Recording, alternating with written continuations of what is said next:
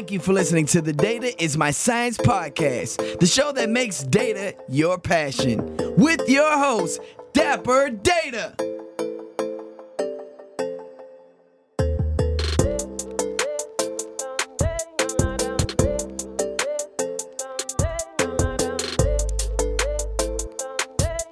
But so again, I just wanted to go back to looking at your extensive background, right? And we talked a little bit about machine learning. We talked a little bit about some of the other things, right? SPSS versus R, and some of your background, your history, and your story. But data mining, right? Data mining was in there, and so many people. We talked about this. When I look at data mining, right, I think that is one of the, if not the most important part or process through the transformation process, to getting your end results of your data set or what you're trying to look for. And everything from looking at identifying unique patterns, right, doing the cleanup process, all that stuff that people don't really care to do, how important that is. I see it done and it's used a lot in the industry. What are some of the problems that you see data mining solving in the industry, or have you seen it solve? Oh, well, in many ways, I think of myself much more as a data miner than a statistician, but the names are always changing, right? So, just a little bit of personal history to kind of get people oriented to the date. So, I mentioned I started doing that SPSS gig winter in 97, 98. So in 99, two interesting things happened that influenced my career. SPSS was a fairly small company. It was like $250 million, but 250 million is like a rounding error. Yeah. For some companies now, but they bought a much smaller company that made a predictive analytics workbench, which at the time was called Clementine, and then eventually through acquisition became the IBM predictive analytics workbench. But anyway, since that was there, that was in my world, and I became an early adopter of that. It certainly in North America I was, because it originated in Europe. So that really changed my career, because I started doing more machine learning and predictive analytics that early. That was just 2 years into it. And I started to slowly make the shift. So, it was like all stats, and then it was like 80% stats. And then, next thing you know, it was 20% stats, many, like 15 years later. So that was a big deal. And then the other thing that happened is that a couple of the folks, and I still know them, a couple of the folks that were part of that acquisition had been on another project. And that project was to write, manifesto is the word that comes to mind, but that has political connotations. But, like the Agile Manifesto, everybody knows that, which I guess was written on a ski weekend.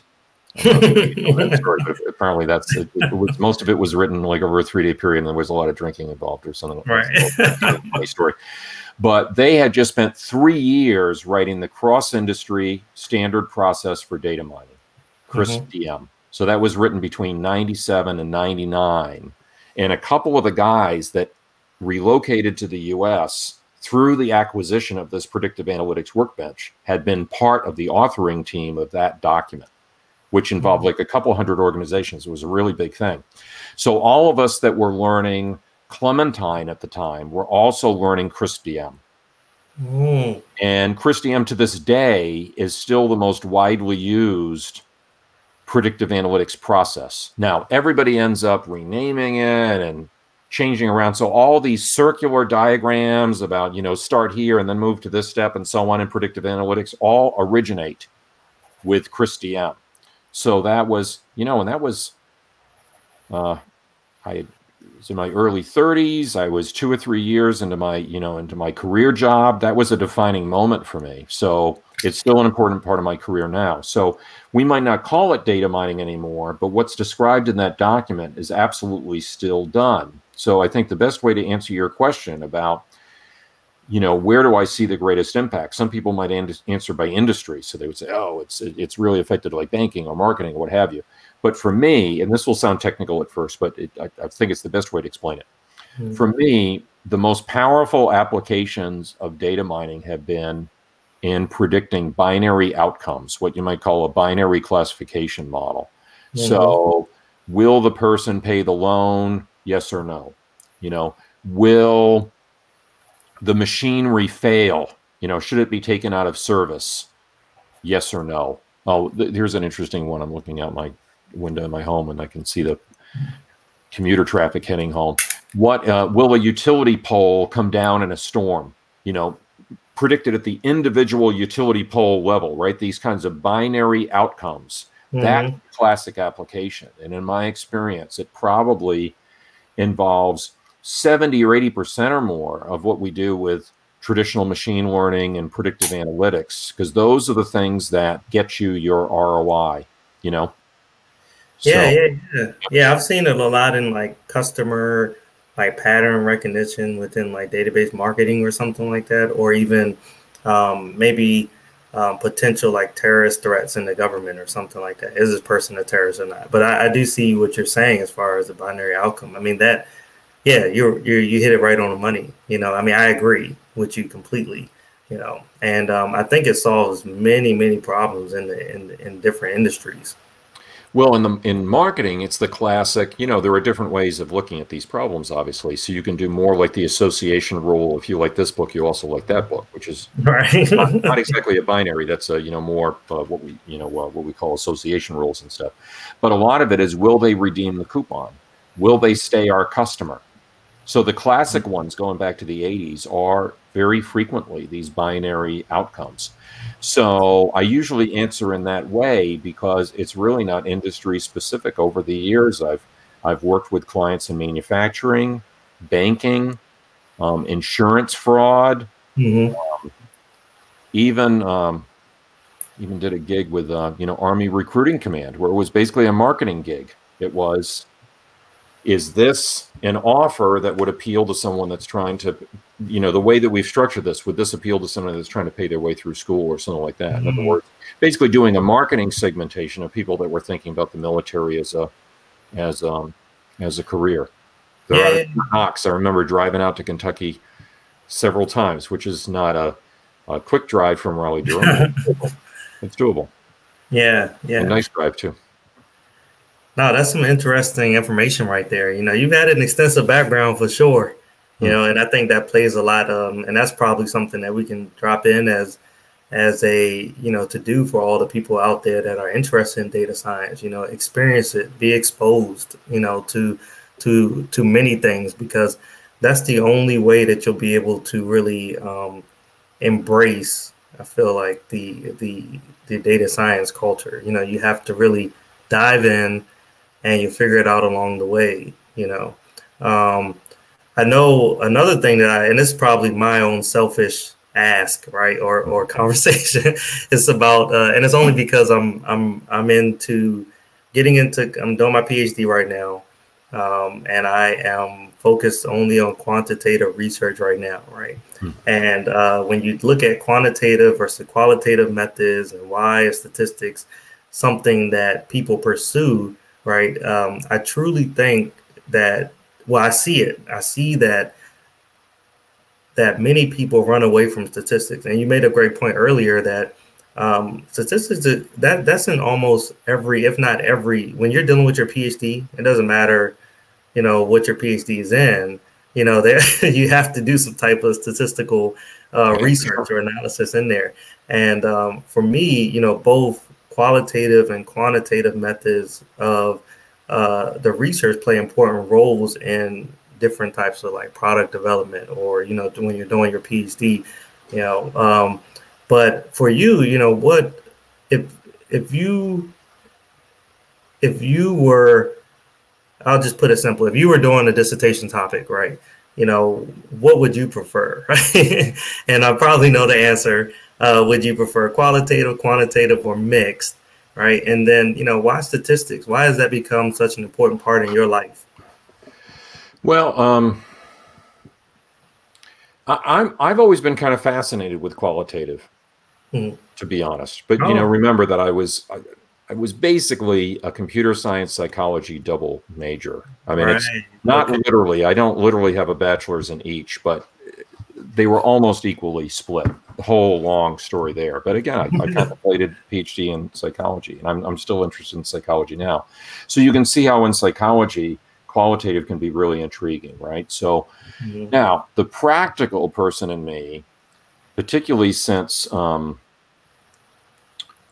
since I'm older now and I'm mid-career. So if I were contemplating grad school, and every once in a while I get curious about, even at this stage of my career, if I want to do it, I've helped people enough, friends, colleagues, with the PhD work, that I probably have a much more practical approach to that than if I had pursued it in my 20s. I think in my 20s I would have been one of these folks that did a really ambitious dissertation that never finished. I think that probably would have been my style in my 20s, But now that I'm older, I'm much more practical about it. So if I avoided the qualitative, it would just be out of knowing how messy that can get. It's just extremely difficult work. In fact, one of my closest friends, who's a clinical psychologist, I got to work with him and his graduate school mentor. They actually did a little SPSS workshop for them, and then during chit chat we would talk about different stuff. And they were doing like a qualitative research book, multi-chapter, where there was about 30 authors, where there was a lead author, and they're doing all this stuff. So I have a sense of just how many sleepless nights and endless weekends, that they had doing that kind of work. So I would be a little bit afraid to go qualitative, but that doesn't mean that I don't admire it when it's done well. But, when you're doing a dissertation, you also have to live and pay the bills during that experience. And a lot of people don't finish because they get bogged down. So for that reason, I would probably tell people that if you're going to do qualitative, be careful. Yeah. But it can be really powerful stuff. Then in terms of what tool to use, gosh, you put it well, when you were setting up the question, that an economics major doesn't have to know physics to do their dissertation. They don't have to know, British Lit to do their dissertation, but everybody has to know some stats. You can't, right. no matter what discipline you are. So it seems to me that, well, frankly, somebody should use whatever they're the most familiar with. So whatever they took Stats 101 in, they should just stick with it. But the notion that, it's not going to be sophisticated or something unless they're coding or something is crazy, particularly if they're a non-major and they're not going to go into machine learning or data science, because there's so many tools that would do a great job. Minitab hasn't come up in conversation today, but when I took my first stats course, it happened to be in Minitab. I don't remember liking the course or liking the software all that much, but I know folks that are big fans of Minitab. Now, that was just because I was like 19, when I took it. But folks that work in the Six Sigma realm almost invariably take their Six Sigma training in Minitab. So, it's not just the famous ones. Minitab itself is pretty famous, but there's a dozen different stats packages. So, and they're all supported on university campuses. So if someone... that was one of them. Yeah, so it's crazy to limit yourself just to R. So, in the workplace, can I see why people get fired up about open source? Even open source isn't free. You gotta support it. You gotta provide training. You gotta have infrastructure. So you want to be thoughtful about these decisions. But if someone's doing a dissertation on, and by definition, they're in some kind of academic environment, right? Which means that they have student versions of this software. Don't limit yourself. Don't overthink it. Most people in their dissertations are not going to need. Well, if someone's using a neural net or something, deep learning on their dissertation, I think they're making a serious mistake anyway, because it's crazy technique, on a dissertation. So what are you doing? You're doing t-test, f-test, regression, 20 different software packages that would be all very inexpensive to the grad student. Maybe not to the workplace, but they would all be inexpensive to the grad student. Don't limit yourself. Do whatever you've already taken some classes in. Don't overthink it. Work in an environment where you're comfortable. Yeah, that's a great point. I have a story. I guess I won't talk about the story too much, but I remember just going through my PhD process right now. I had this grand idea of all these great things I can do with my dissertation, and I came to the conclusion. Well, somebody told me, a professor told me, they said, yeah, just speaking on what you just talked about as far as neural networks and all that stuff, they told me, it said, do you want to graduate? It said, if you want to graduate, you don't want to do that, right? Or you don't want to, make sure that you're spending the rest of your 7 years or so trying to do your dissertation, because you decided to pick a topic where you need all these different permissions, you got to do all these different crazy things, so yeah, that's just something that came to mind when you mentioned neural networks, for sure. But so we're coming close to the end, but I wanted to have a little bit of fun, right? I want to talk about the future, right? And I have a little game that we can play afterwards. But something that you mentioned earlier that we wanted to touch on was what I hear is a lot of people, are asking, where is my career or my job going to go, right? Because the machine is here. The machine is going to take over it, right? They're saying AI is here, machine learning's here. They get nervous. They say, man, it's going to take over my job. And so for me, my thought process is, do not run from the machine. I think that was like my first podcast I put out there was like, do not run from the machine, embrace the machine. It's here to stay.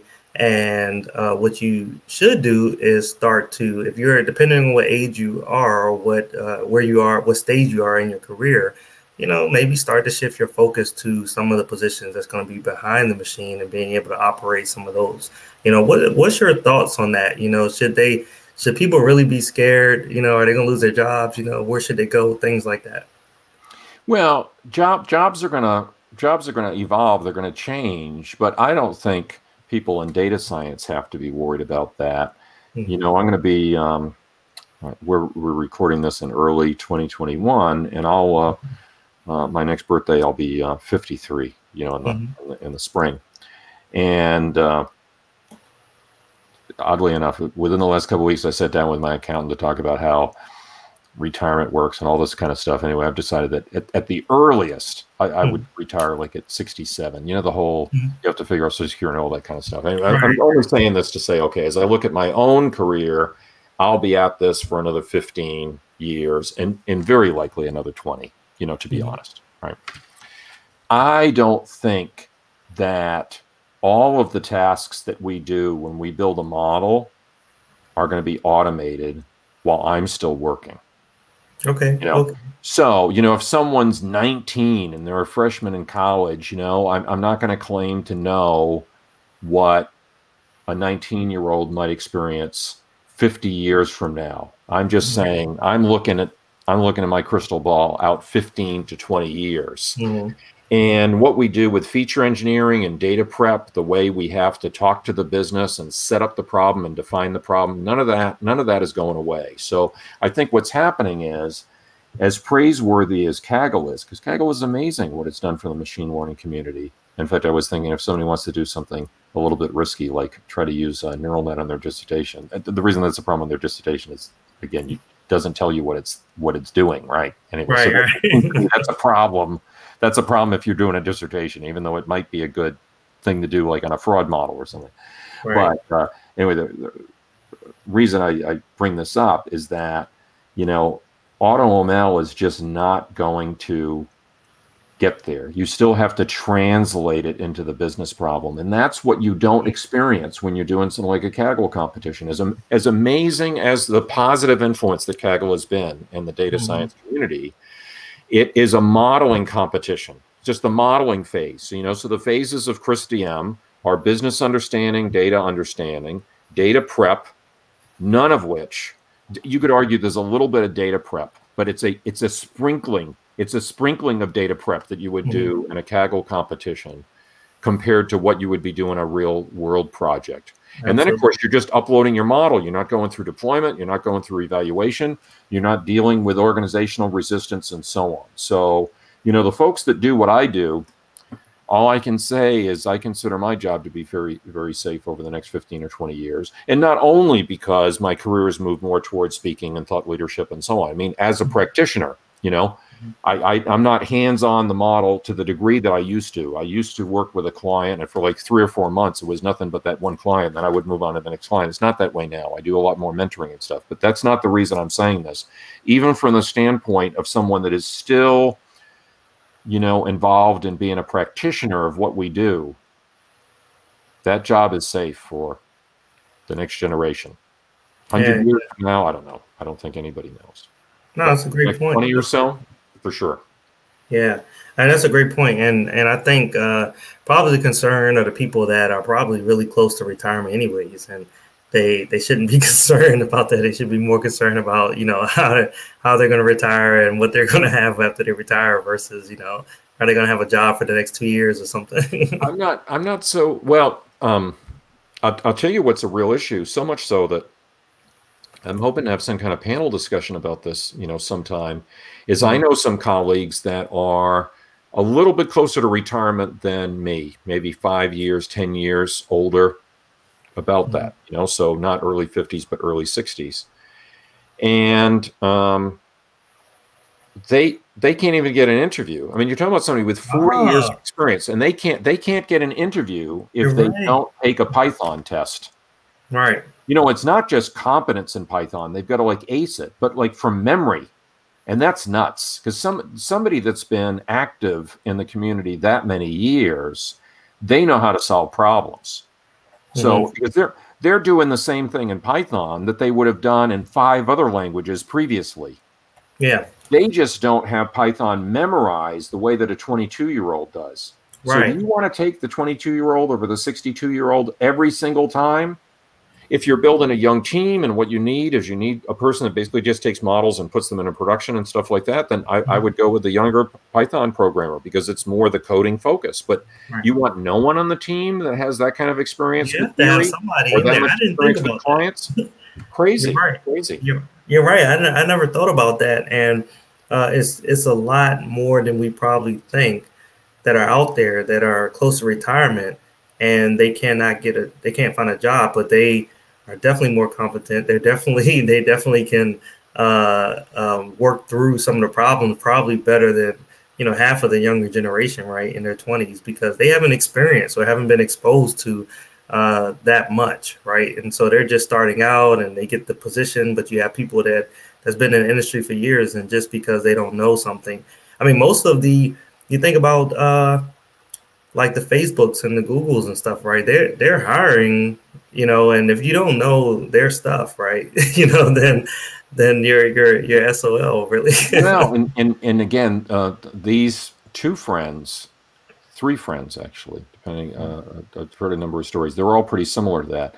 Basically, being quizzed on commands verbally from memory. Mm-hmm. That's just crazy, because there's something to be said for 40 years of experience. There has to be some utility to that amount of experience dealing with clients, solving real problems. It's just absolutely crazy to me that would be devalued to that, right? To that degree. Yeah, but I think that younger people are probably worried about things like AutoML and stuff like that too. And for that reason, at the moment, I imagine people are getting super excited about like autonomous vehicles and computer vision and stuff like that. But I don't think the insurance fraud and the bank default and the customer retention is going to go away.